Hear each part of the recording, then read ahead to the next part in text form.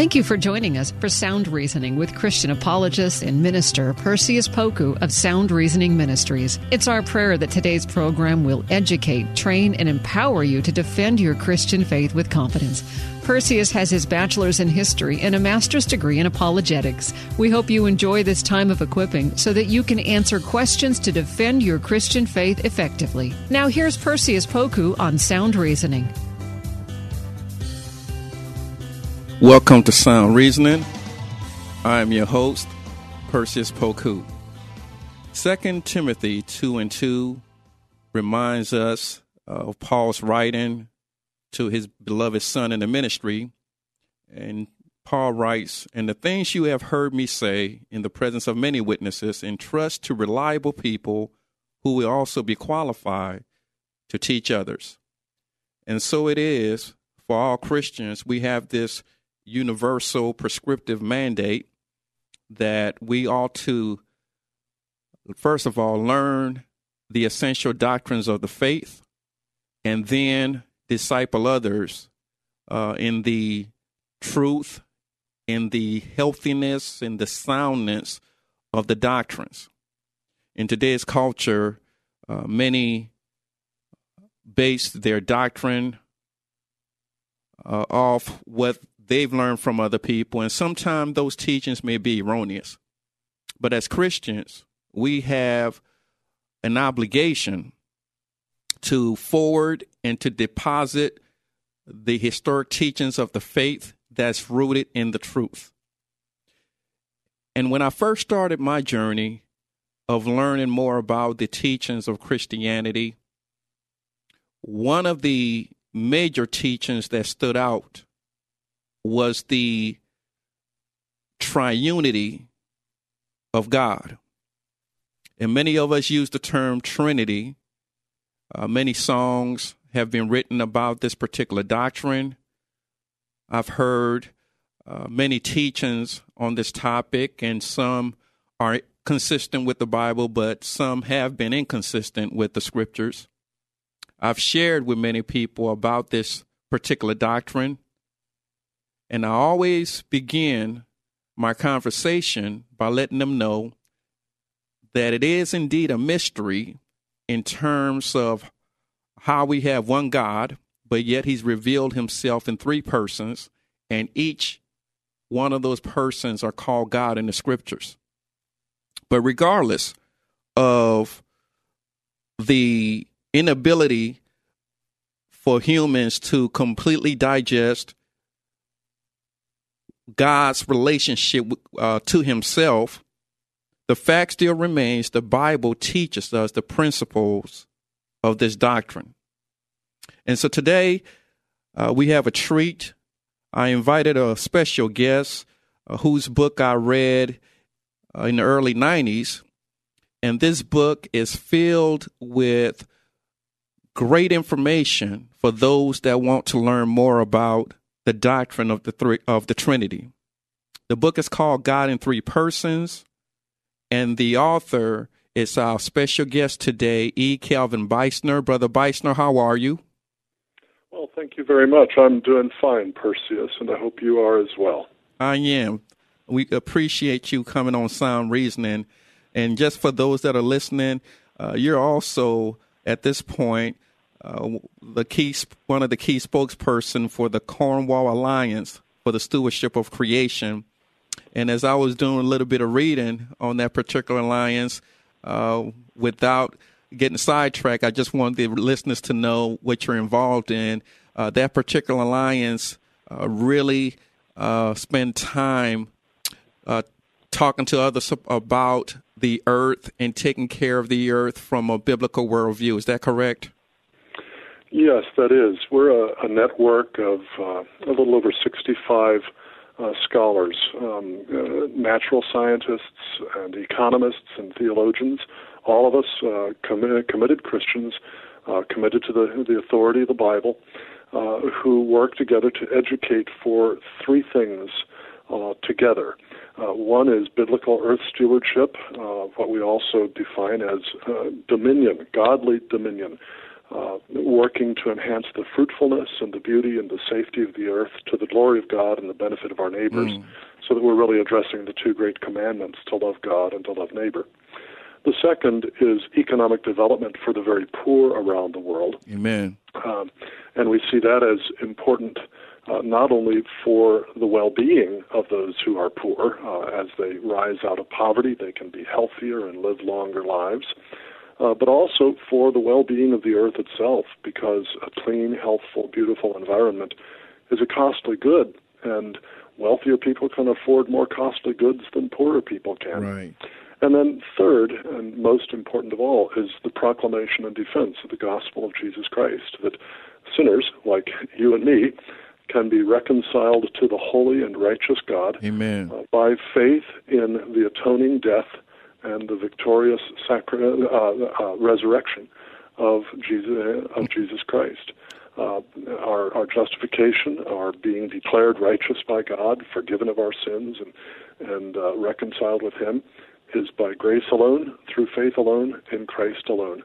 And it always results, that is, the faith that brings justification, always results in a transformed life, as the Apostle James put it in his epistle. So those three things together, biblical earth stewardship, economic development for the very poor, and the gospel of Christ are what we seek to promote through our educational activities at cornwallalliance.org. Amen. Thank you. And that last part, we all should be able to relate to it if we confess to be Christians. So now let us transition to the topic at hand. You wrote a book some years back entitled God in Three Persons, and the subtitle says the word Trinity is not found in the Bible, but where did it come from and why do we believe it? So before we touch on that, what motivated you to write a book about the doctrine of the Trinity? Well, Perseus, actually, when I was a freshman in high school, I was discipled by some staff members of Campus Crusade for Christ, and they taught me how to just walk up to somebody and cold turkey witness to him, tell him the gospel. Right. And the first time I ever tried that, I walked up to this fellow student of mine on my high school campus, and I started witnessing to him. And he turned out to be a Jehovah's Witness. The Jehovah's Witnesses deny the doctrine of the Trinity. That's right. They deny the deity of Christ. And I found all at once that he was witnessing to me. And, I knew that I believed in the doctrine of the Trinity, but I really didn't know at that point very much why I believed in it. I was a young Christian. I had never been taught about this. But I had a sister who was working in a Christian bookstore. And so right away I went to that Christian bookstore and I said, "Hey, what do you have that can help me out with this?" And I first read Walter Martin's book, The Kingdom of the Cults, which helped me out with this. And then I read other books on the history of the doctrine of the Trinity and on the biblical basis for it and the like. And it just became, for me, one of the most fascinating things in all of Scripture. And as a result, I continued studying that doctrine for years to come, and there are a variety of different religious organizations that deny it in different ways. Right. The Jehovah's Witnesses, of course, deny the deity of Christ. The Oneness Pentecostals deny the personal distinction of Father, Son, and Holy Spirit. The Unitarians deny the deity of Christ and the distinct personality of the Holy Spirit, and so on. But I just became fascinated with how to answer their arguments out of the Bible. And actually, I wound up doing my senior thesis at the University of Southern California on this topic, and that senior thesis is what turned out to be the book, God in Three Persons, that you're talking about right now. Excellent. It was a great benefit to myself. I'm really glad for that. Thank you for allowing God to use you to pen it, and I love the way that you write it in its simplicity as well as a scholarship, so I really appreciate it. So my second question is, and that goes back to the subtitle of the book, since the word Trinity is not found in the Bible, where did it come from?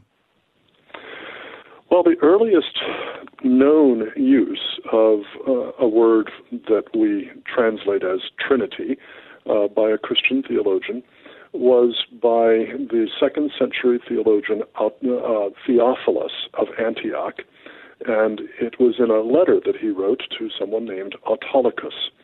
And in it, he described the first 3 days of creation as sort of representative or typological of the 3 persons of the Triados, Father, Son, and Holy Spirit. And Triados was the Greek word that later was translated into Latin as Trinitas. And so that's where we first find the word used by a Christian theologian. Of course, this is simply a matter of a label, a term being applied to a teaching, the substance of which is in the Scriptures. And the fact that the term Trinity is never used in the Bible doesn't mean that the doctrine doesn't appear in the Bible, because the doctrine itself certainly does.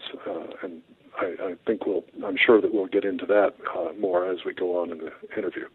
So that takes me to my next question. Great transition. Please define the doctrine of the Trinity for my listeners and those that may not have a good grasp of what the biblical teachings are. Well, I'm really glad that you asked that because, frankly, through the history of theology, there have been all sorts of different ways of stating the definition of the doctrine of the Trinity, and many of them get very, very technical and highly philosophical. Right. And that's not a problem necessarily, but I think the simplicity of the doctrine often gets masked by those highly technical definitions. And my favorite statement of the doctrine of the Trinity really is by a great Presbyterian theologian of the late 19th century, early 20th century, by the name of Benjamin Breckinridge Warfield. And it's in an article on the doctrine of the Trinity that was published in the first edition of the International Standard Bible Encyclopedia. And there he said, and I like this definition so much that even though I first memorized it about 45 years ago, I still have it memorized after all those years. He said, when we have said these 3 things, therefore, that there is but one God, that the Father and the Son and the Holy Spirit is each God, and that the Father and the Son and the Holy Spirit are each distinct persons, we have enunciated the doctrine of the Trinity in its completeness. Now, I think that's really clear. There's one God. The Father, the Son, and the Holy Spirit is each God. The Father, the Son, and the Holy Spirit are each distinct persons. And that's really the whole doctrine of the Trinity. Now, you can get into all kinds of interesting philosophical questions about exactly how it is that Father, Son, and Holy Spirit relate to each other. And you can get into some pretty technical terminology in all of this. But that definition really states it pretty succinctly. And when we do it that way, we can find pretty quickly and easily how it is that the Scriptures support that definition. Great. Thank you for that. Now, my next question deals with that word persons. What does that convey when we say that God in 3 persons?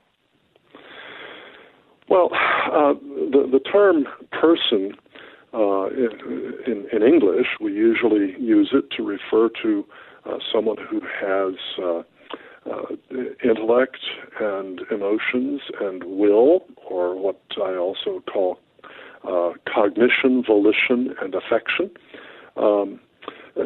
In early Greek and Latin usage that was used by the early church fathers, there were a number of different terms that got used. In Greek, for instance, the word prosopon, which initially just simply meant face.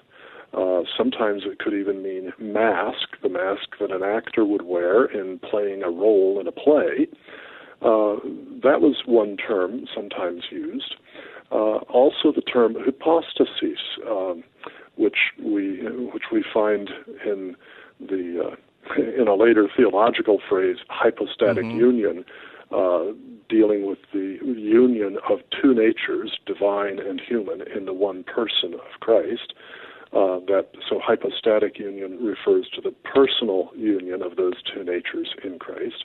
That sometimes was used in a way to refer to a person.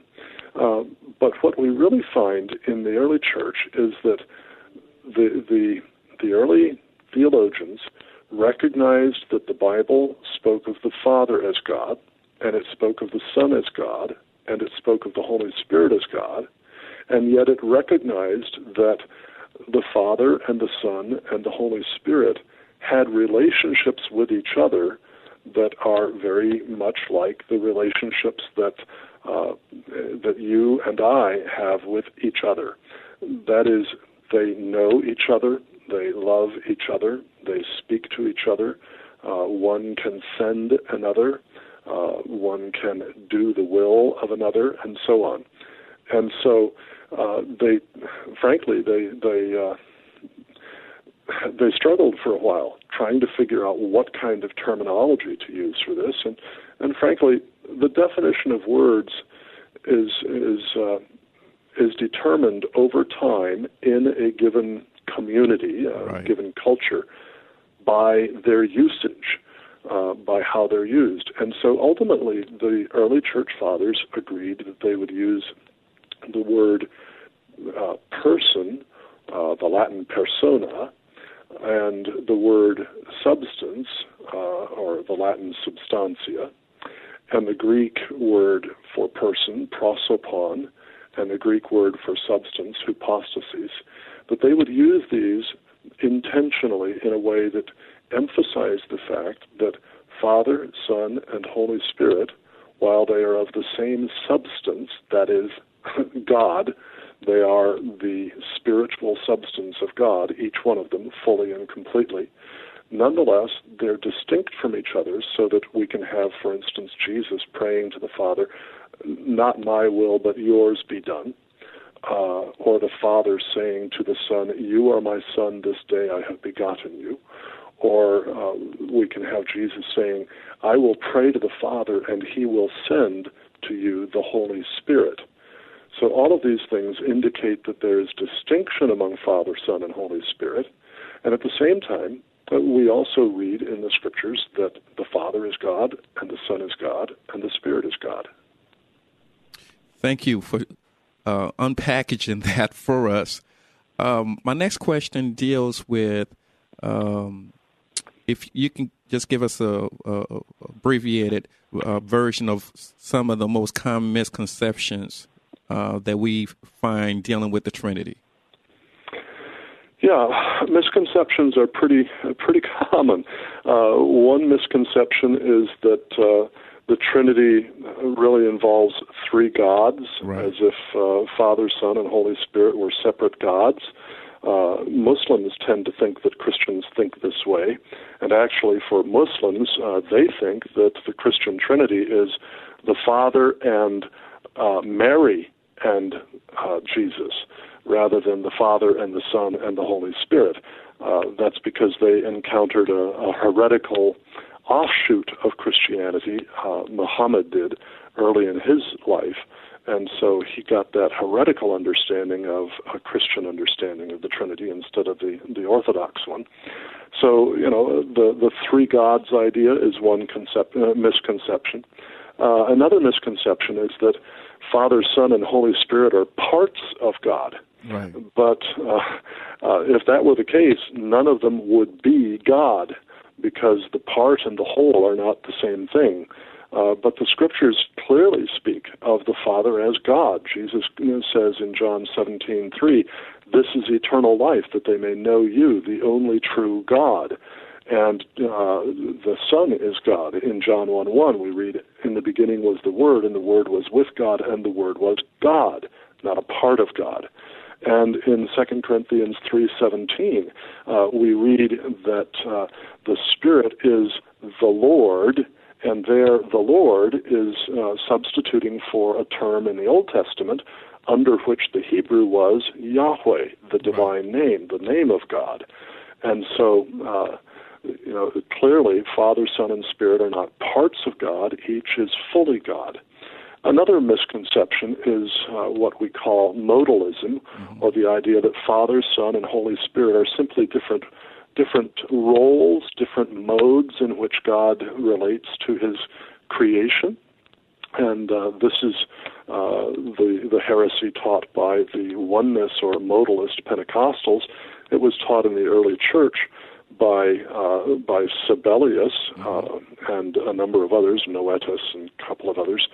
And this denies the personal distinction of Father and Son.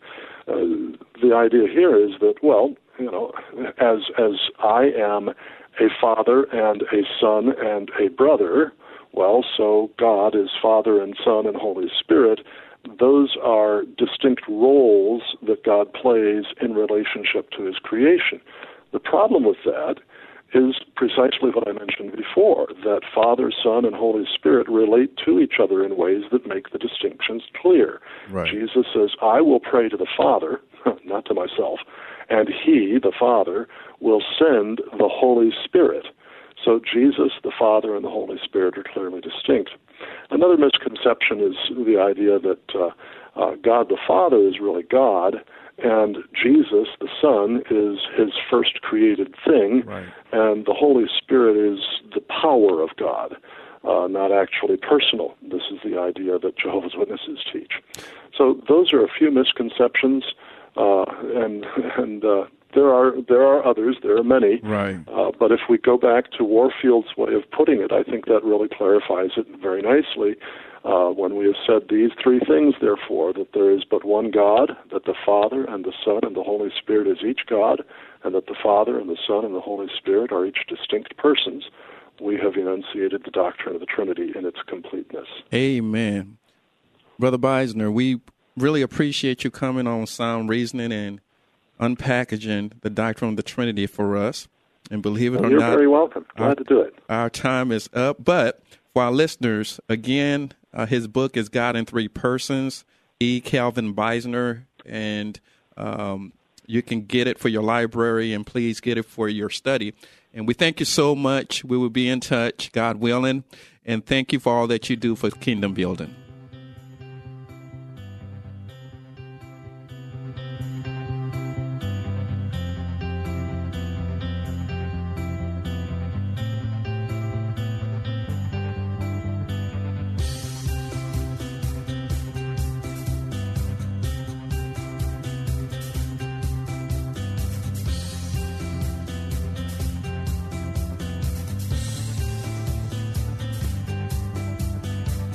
Thanks for listening to Sound Reasoning with apologist and minister Perseus Poku from Sound Reasoning Ministries. It's our prayer that today's lesson has equipped you to share and defend your Christian faith with boldness. Sound Reasoning Ministries offers training in apologetics, biblical studies, and systematic theology.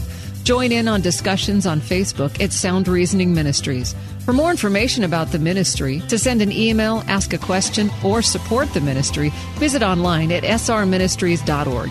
That's srministries.org. Listen again next week at this same time. And remember, Titus 1:9 says, hold firm to the trustworthy message as has been taught, so that you can encourage others by sound doctrine and refute those who oppose it. Sound Reasoning Ministries, srministries.org. Often we believe our questions mean we don't have faith, but I believe Jesus loves our questions. Our questions are windows into heaven. I'm Caden Fabrizio, and on the Questions with Caden podcast, we ask and answer one question per episode as relevantly and biblically as possible. Questions about fear, anxiety, depression, addiction, and so much more. Don't worry, your questions, they're not going to scare Jesus, so ask away. Listen and subscribe now at lifeaudio.com or wherever you listen to podcasts.